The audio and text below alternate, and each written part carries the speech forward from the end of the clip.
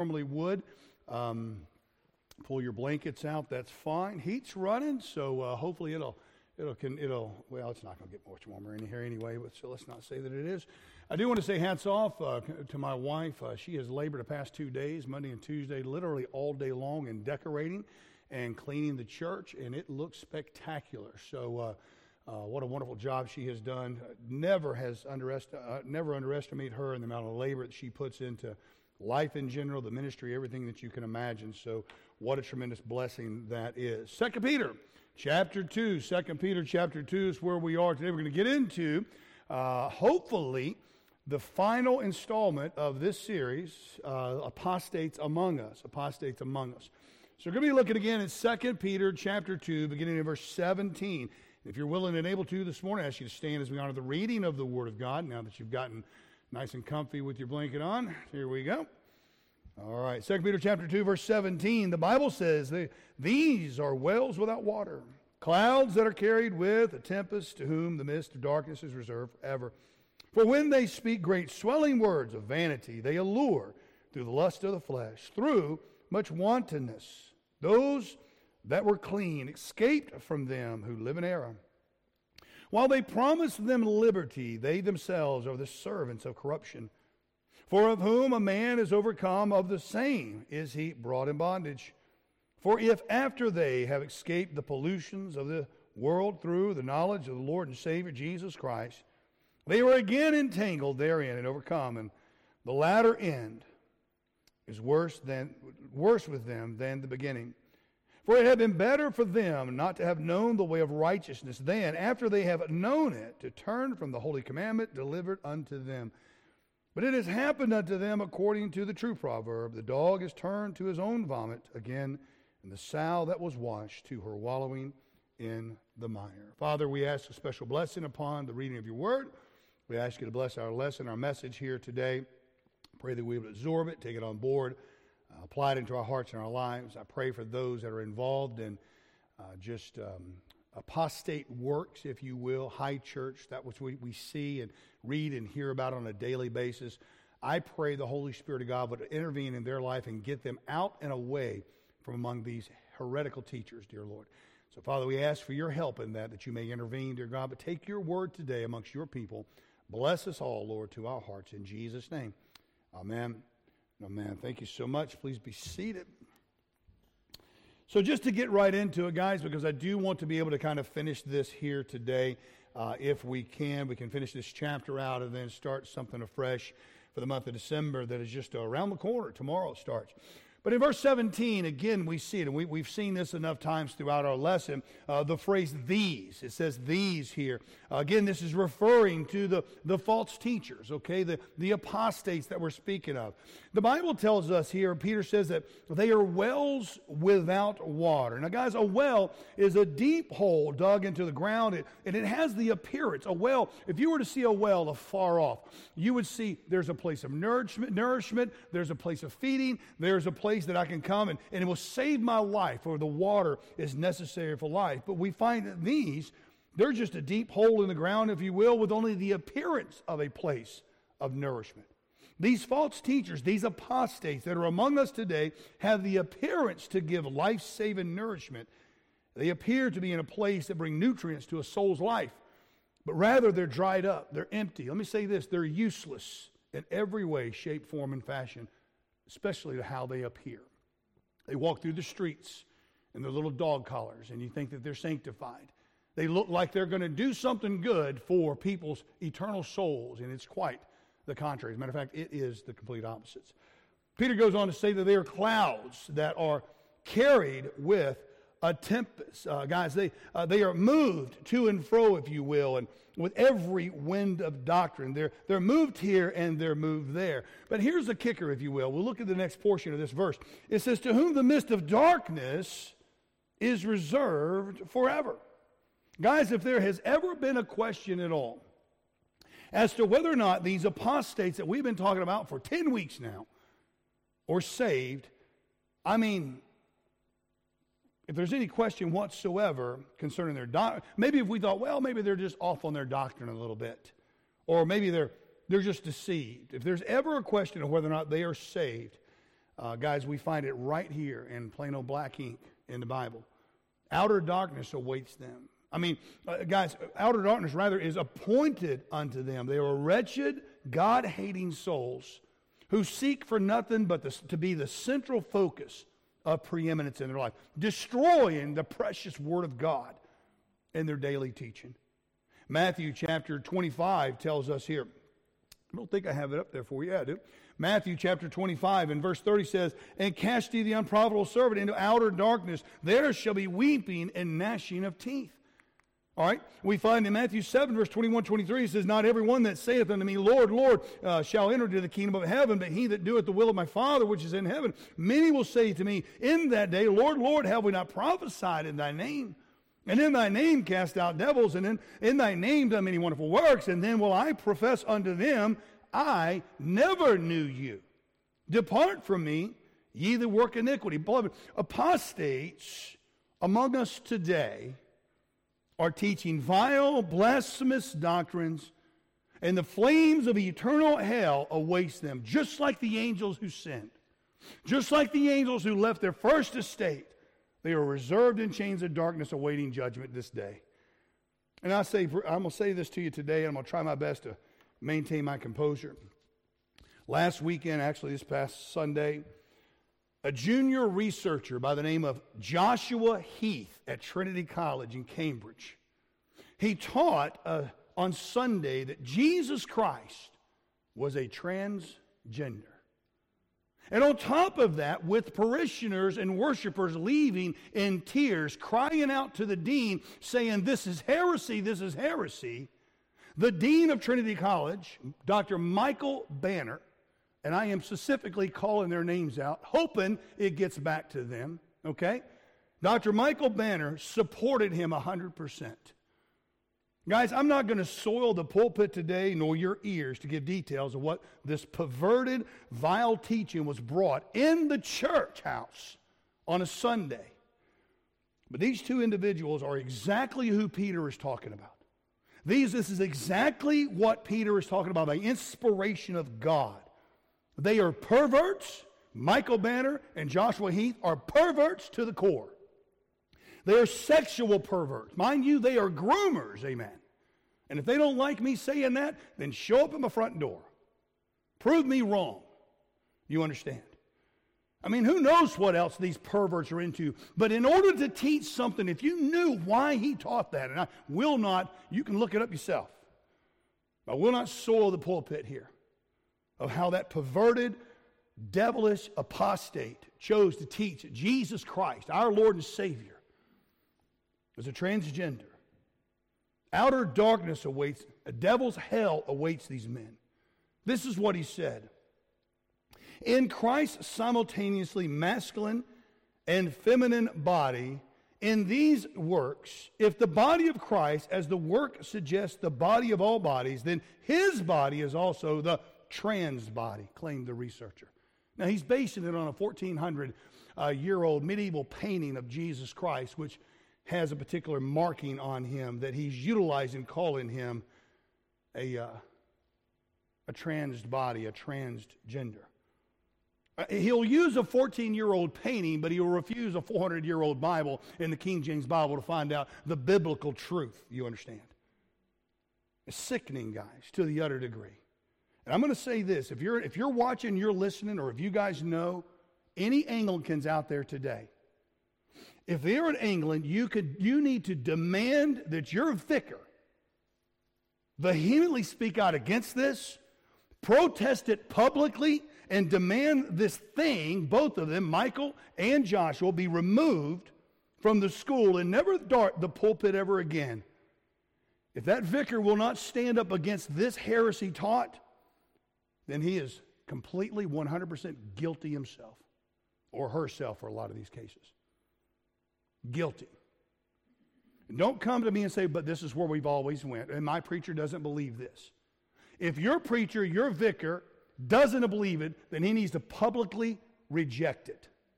Why? Because it's an incorporation. Don't give me this autonomy of the church and the liberty to preach what you want. Don't give me that. That doesn't fly here. You're not independent. You're not independent. You are under an umbrella, and you're under that organization. You are under that conglomerate, and that's all there is to it. So either the vicars get up and stand, or the little gowns, and stand against it and demand them to be removed and repent publicly, or you're just as guilty. You must agree with them. On top of all that, to sum up verse 13, these apostates, or verse 17, these apostates, and I mean everyone, Michael Banner and this pervert Joshua Heath. Joshua Heath's PhD was supervised by the former Archbishop of Canterbury, Rowan Williams. And I wonder where he stood with it. Let me tell you something. This didn't just come out of the blue. To come up with what this guy said, you have got to be a pervert to the nth degree. There's probably no telling what type of dark perversion this clown is involved in. But to some 17 up guys are empty vessels. They are without nourishment. They are help to no one, but they are hurt to everyone. For some strange reason, people sit under their teaching. Jude says this. He says their clouds are without water. Peter says their wells without water. The illustration is the same. They are devoid of the water of life, John 4, verse 14, and they cannot give living water to a sinner because they do not have it within them. They are lost and damned to hell. Hands down. That went well. Verse 18. Verse 18 tells us this. It says, for when they speak great swelling words of vanity, they allure through the lust of the flesh, through much wantonness, those that were clean escape from them who live in error. Guys, these false, they'll use great words. They'll speak great swelling words. They'll use big words with absolutely no meaning to ensnare the sinner with their pride, using these words and flattering tongues to make you feel high about yourself. But these swelling words, guys, the same thing is found in Jude 16. It says, these are murmurers, complainers, walking after their own lust, and their mouth speaketh great swelling words, having men's persons in admiration because of advantage. Jude uses covetousness as well. And then he says their mouth speaking great swelling words. This word, great swelling words, comes from a Greek word, which means swollen, immoderate. We covered this several weeks back. Swollen, immoderate, extravagant. These words are swollen, but they're empty. And guys, the only other place that this very same word appears is in 2 Peter chapter 2, verse 18, the verse that we're looking at. These are the only two places they focus on, in Jude and in 2 Peter 2. Same statement, referring to the same people, words of vanity. They allure through the lust of the flesh, if you will. This is what they do. So, they're empty words. They're over swollen words, if you will. They're words that just they do nothing for anyone. In all fairness, guys, why do they do that? Well, Jude gives us the answer in the latter part of verse 16, saying, "Having men's persons in admiration because of advantage." So, what does Peter say? Well, in the middle of the verse 3, he says they make merchandise out of you.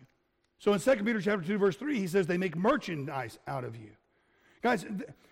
They are nothing, people are nothing more than a commodity unto them, a cattle call. No love, no compassion, no sacrifice, no nourishment, just empty wells without water, clouds without rain.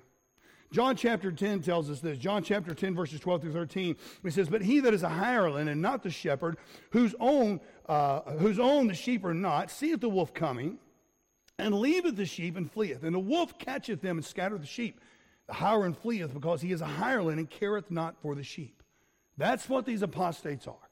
They are nothing more than hirelings. And we see the same thing in verse 18 of 2 Peter chapter 2. Now, the other method that you find here that they use to deceive you is to appeal to your fleshly desires. Now, guys, that's a marketing 101 scheme.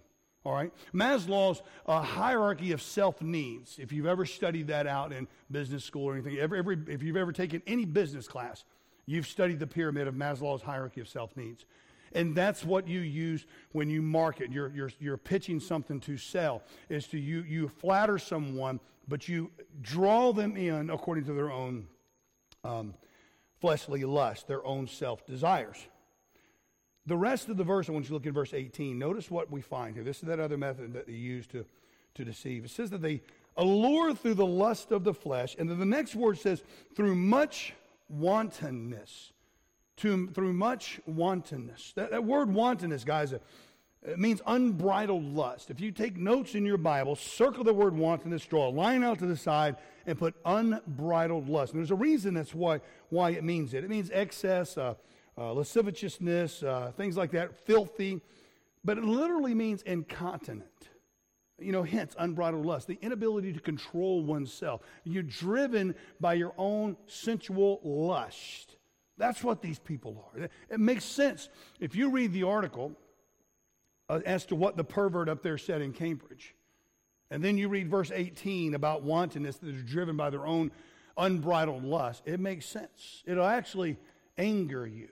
It'll sicken you to think what this guy came up with in the middle of the night to stand up and have the audacity. I think we talked about that a couple of weeks ago, how daring these apostates are. The audacity to say the things that they do. So here's the kicker. Here's the kicker in the next verse. The next part of the verse. Those that were clean escaped from them who live in error. There's a couple of ways to look at this. Not a couple of ways, a couple of applications that we can see. These are they who by some miracle got saved and sanctified. They were clean somehow. They've been cleaned through the washing of the word, and God is saying to them, get out. Okay? It's also those who have cleaned themselves up through hearing the word, but not a conversion. But the word of God sounds good. It's something that, hey, wait a second, that sounds good. Let me apply that godly teaching there. And by some miracle, they cleaned themselves up. Not converted, but they cleaned themselves up and yet did nothing with it. You need to recognize the erroneous ways, their vile, perverted teachings, and flee. This cleanup, guys, is often a temporary thing. That's the problem.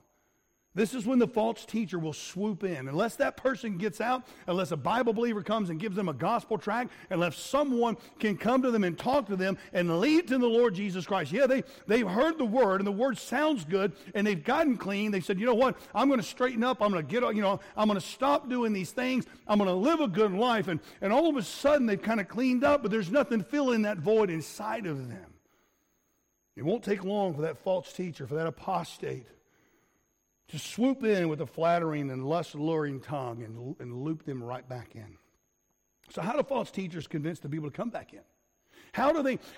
When people do get cleaned up and start living right, I'm not saying converted, I'm just saying, hey man, they're starting to make changes in their life, and those changes in their life are contrary to what these apostates are teaching, okay? They're starting to step out from that power hunger call. What do? How do these apostates come back in? Well, verse 19 tells us. They promised them liberty. They promised them liberty, guys. King Louis in France was too strict and too tyrannical, they said. So the people cried out, liberty, equality, fraternity. And you know what came in? The reign and terror of the Napoleonic Wars. They wanted liberty. They wanted freedom. They wanted fraternity, and yet the Napoleonic Wars came in. These false teachers, these apostates, promise liberty, a life without rules and regulations per se, a liberal social gospel, without restrictions of biblical standards. And beloved, when you don't believe the Bible to be the preserved, perfected, purified Word of God, you'll have no standards in your living. Everything's free. And these teachers become slaves to their own sinful lifestyles. And even though they promise liberation, they themselves are in the bondage of sins, servants of corruption, the Bible says, in the bonds of sin. Look there, if you will, in verse 19. While they promise them liberty, they themselves are the servants of corruptions. For of whom a man is overcome, of the same is he brought in bondage. So they're promising the congregation liberty, but they themselves are servant to sin. And those that he's promising liberty are overcome with the same sins and therefore become bond slaves to the wickedness of this teacher. That's how they lure them back in. Guys, we need to understand. 2 Peter is very clear. 2 Peter chapter 2 is a very clear chapter.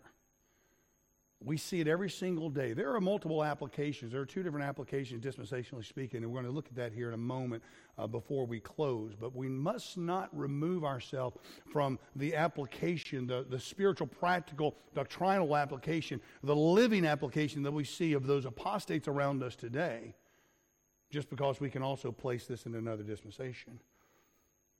So look with me, if you will, in the last few verses of the chapter, verses 20 through 22. It says, "For if after they have escaped the pollutions of the world through the knowledge of the Lord and Savior Jesus Christ, they were again entangled therein and overcome, the latter end is worse with them than the beginning. For it had been better for them not to have known the way of righteousness than after they have known it, to turn from the holy commandment delivered unto them. But it has happened unto them according to the true proverb, the dog is turned to his own vomit again, and the sow that was washed to her wallowing in the mire." Now, what is the case of false prophets and teachers? Verse 20 tells us that they have escaped the pollutions of the world. They've straightened up, they've got cleaned up because they heard and received the Word of God through the knowledge of the Lord and Savior Jesus Christ. But I want you to notice, this is the knowledge of our Lord and Savior Jesus Christ. All right? It's different than from 2 Peter chapter 1, verse 8. It says, "For if these things be in you and abound, they make you that ye shall neither be barren nor unfruitful in the knowledge of our Lord Jesus Christ." You understand? There's a great difference there. You know, the knowledge of our Lord Jesus Christ. Peter is linking himself in chapter 1 to whom he is speaking to as saved, born-again individuals. But in chapter 2 and in verse 20, it says, "Through the knowledge of the Lord and Savior Jesus Christ." There's a difference there. There's no link. There's no spiritual connection. There's no eternality there. There is no brother and sister in Christ there. They just got a knowledge of who Jesus Christ was, and it sounded good, and they escaped the pollutions of this world. Peter doesn't include himself with these people in any way, shape, form, or fashion at any time in chapter 2. The implication is not only that they aren't saved, but they were never saved, you understand, and never born again. They are entangled again, and therein and overcome, the Bible tells us. They go back to where they left. These people, guys, they've had the truth preached to them. Now, from a tribulational perspective, because I cannot conclude this series without you understanding that there is a tribulational application to this that we need to see. From a tribulational aspect, here's what we find. We find that it is salvation by faith in Jesus Christ, as well as what? Keeping the commandments. Revelation chapter 12, remember? Those that have the testimony of Jesus Christ and keep his commandments. Revelation 12:17, Revelation 14, verse 12. So this is the secondary application that we have to our text. They keep the commandments during the tribulation period. They're living right, but they never do personally receive Jesus Christ. They turn from the holy commandment delivered unto them. In this case, guys, that holy commandment is a reference to 1 John chapter 3, verse 23. And this is the commandment that we should believe on the name of his Son, Jesus Christ, and love one another as he gave us commandment. That is what it is. There's the holy commandment. Do you understand? So the knowledge they had of Jesus Christ was the same knowledge that Satan and the devils have. Mark chapter 1, verse 24, Acts 16:17, Acts 19:15. And when it comes to the deity of Jesus Christ, the devils today are systematically Bible believers. Do you understand that? But it doesn't do them any more good than believing there is one God. James 2:19 says, "Thou believest there is one God, thou doest well. The devils also believe and tremble." So it doesn't do them any good. Listen, you know there's no unbelievers in hell today? Not one unbeliever. Hey, the minute a lost person dies, they enter into a devil's hell, they immediately become a believer. But it ain't going to do them one bit of good because they squandered it here when they had the opportunity. Do you understand that today? So guys, one of the surest ways to know the false prophets and false teachers or these apostates among us were never saved is verse 22. But it happened again unto them according to the true proverb. The dog is turned to his own vomit again, and the sow that was washed to the waller and in the mire. We also see this in verse 17, to whom the mist of darkness is reserved forever. What we need to understand today when we look at these verses, they were not, the false prophets were not converted from being a dog to a sheep and then back to a dog again. That never happens. The false prophet, guys, was a dog who reacted to his own vomit, the pollutions of the world, if you will, just as any dog would, and returned right unto it. A false teacher, who is our modern-day apostates, never changed from being a hog to a sheep and then back to a sow again. She was washed and then went back to the wall in her filth, just like any pig will do. Guys, when you quit being a pig, you quit doing what a pig does. Amen? When you stop being a dog, you stop doing what a dog does. Amen? When you become a sheep, you start being a sheep and a lamb of God. Amen? And following His lead and His guidance. Peter says that the latter end is worse with them than their beginning. Peter says it had been better for them not to have known the way of righteousness. Why? Because now they have no chance of being saved. So if you apply the tribulational perspective, guys, the Lord gives these false prophets and false teachers one chance. One chance. That's the only chance they have to be saved, and that's it. They had to have the testimony of Jesus Christ and keep the commandments. But it's not the tribulation period. We're not in it. We're not going to see it. We're not part of it. We are the church, the bride of Christ. We are going to be called out of here. Jesus Christ is going to descend from heaven, and with a voice and a shout of the archangel, He's going to say, come up hither, and we're gone. But before that happens, guys, we find that the apostates are in our world today have no idea.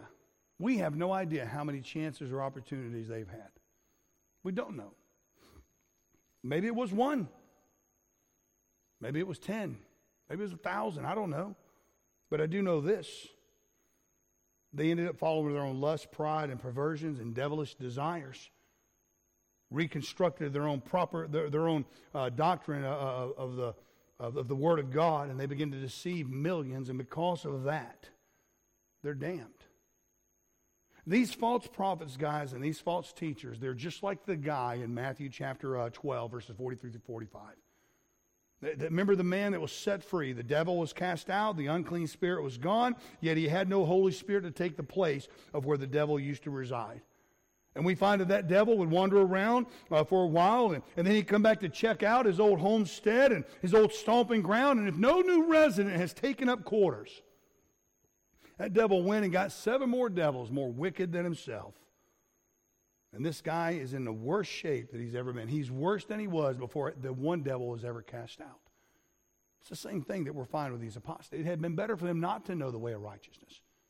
We said it in the beginning, Dr. Adrian Rogers' definition of what an apostate is. They have heard the truth. They've received the truth of the Word of God, meaning they've heard it. They've rejected it. They've ridiculed it. And then they seek to replace it. And it's no different than what we've seen from the Anglican institution for the last 1,000 years. It's no different than what we've seen from the Catholics since the 4th century A.D. They are apostates, guys. Clear and plain apostate. Doesn't mean there aren't people involved with them that are saved and born again, but the leadership, the doctrine they hold to is devilish and damnable heresies. If you don't like it, read the Bible, look it up, find out, prove me wrong. Show me in the Bible where an infant's baptized. Show me in the Bible where you're going to work yourself to heaven. Show me in the Bible rightly dividing the word of truth, okay, that you pledge your allegiance to the Holy Catholic Church. By the way, show me in the Bible, dispensationally and rightly dividing, where Mary is a co-redemptress of our Lord and Savior Jesus Christ. Show me that. I'm not going to find it because it ain't there. So guys, this is the case of the false teachers and the false prophets today. Not only do they seal their fate by rejecting Christ and returning to their old life, they are more wicked than they were before. And this is the apostates among us. They're leading millions into despair. They are clothed in white gowns and black robes. They venture out with their little dog collars on the world as a mark of some type of position, but rather they're sealed by a mark of deceit. They stand up upon sinking sand, taking all those who fall to their deceit, fall to their lure, if you will, who are part of their flock, taking them with them. Every dipped baby, every sprinkled adult, Everyone that's holding to man's creed and article of faith written by the lustful men teaching these damnable heresies, guys. And I'm telling you, if you're listening today and you're part of this, I'm going to ask you to flee. Get out of it. No matter what part it may be, get out of it. Run, remove yourself, get your family out of there before it's too late, because it is a damnable heresy, nothing to be played with. Well, my family always went there. It doesn't matter. Well, I got a lot of positions there. Then get out of them, because you're part of the problem. Amen? So, beloved, that's the conclusion we have to this series on the apostates among us. It's been 10 lessons, if I can have counted correctly. I hope it's been a blessing. I hope it's been an eye-opener. I know for me, just working on it, studying and looking at it, as you guys have noticed, that, the preaching, the teaching has been a little more pointed, a little more specific, a little more directed. And there's a reason for that, because of what we find here in the Word of God. Peter doesn't mix words about it. Jude doesn't mix words about it. The Holy Spirit of God doesn't mix words about it, and neither should we. Father, we thank you, Lord, for the opportunity and time to be together today. I pray you bless the rest of this Wednesday, Lord. Please help us have a productive and blessed and safe day. Lord, I do love you, but I do thank you, and I pray that you'd bless this lesson, Father. I pray that those out there that may get a hold of it and hear it and get offended and get upset, I pray they would search out the holy Word of God to see if these things be so, Father, and I pray that they would be able to remove themselves from being under the teaching of false teachers, the apostates that we find, Lord God, who are so willingly moving forward, harming and hurting the flock. In Jesus' name we ask. Amen. Amen. Well, praise the Lord. Thank you so much for joining us today. I do hope and pray the sermon you just heard was a tender blessing to your heart and to your soul. I hope that it gives you the encouragement, edification to face the challenges that we see each and every day and week throughout our life. I'd like to invite you out to one of our live services here at Saron Chapel in Aberrammon. We are located on Lewis Street as well as Davis Street. Davis Street is the entrance to our chapel, and as well as Lewis Street is the entrance to our hall, and you can use either one of them. But secondly today, guys, I would like to share just a brief message to you now to ask you to where you are going in eternity. If today was the last day you were alive, if today, by some tragedy, this was the last moment you had on this earth, when you closed your eyes, would you wake up and see Jesus Christ? It is a simple question, guys, and it is even a more simple answer. The Bible tells us that for God so loved the world that he gave his only begotten Son, that whosoever believeth in him should not perish but have everlasting life. Jesus Christ, our Lord and Savior, paid the ultimate price for mankind. He gave us the free pass to eternal life by giving his life on the cross of Calvary, being buried into that grave, but rising again on the third day. It is simple as this. The Bible tells us in Romans chapter 10 and verse 9 that if thou shalt confess with thy mouth the Lord Jesus and believe in thine heart that God hath raised him from the dead, thou shalt be saved. You see, guys, while we were sinners, the Lord Jesus Christ loves us so much that he gave his life. As a matter of fact, Romans 5:8 tells us, but God commendeth his love toward us in that while we were yet sinners, Christ died for us. Sin is defined as the transgression of God's law. But what happened was the payment for mankind is death.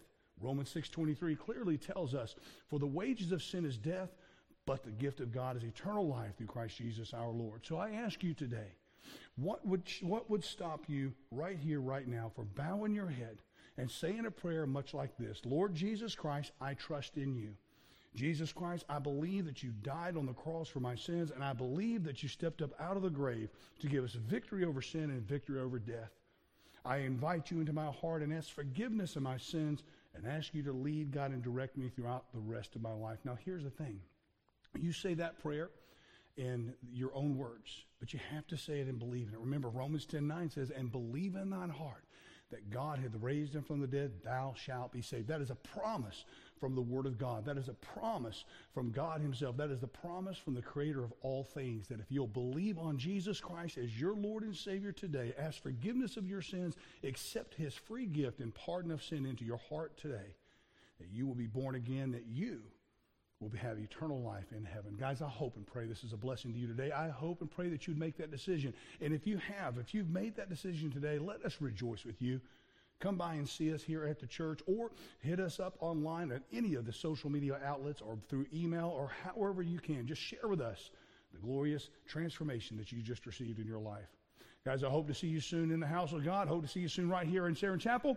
And may the Lord be with each and every one of you. God bless.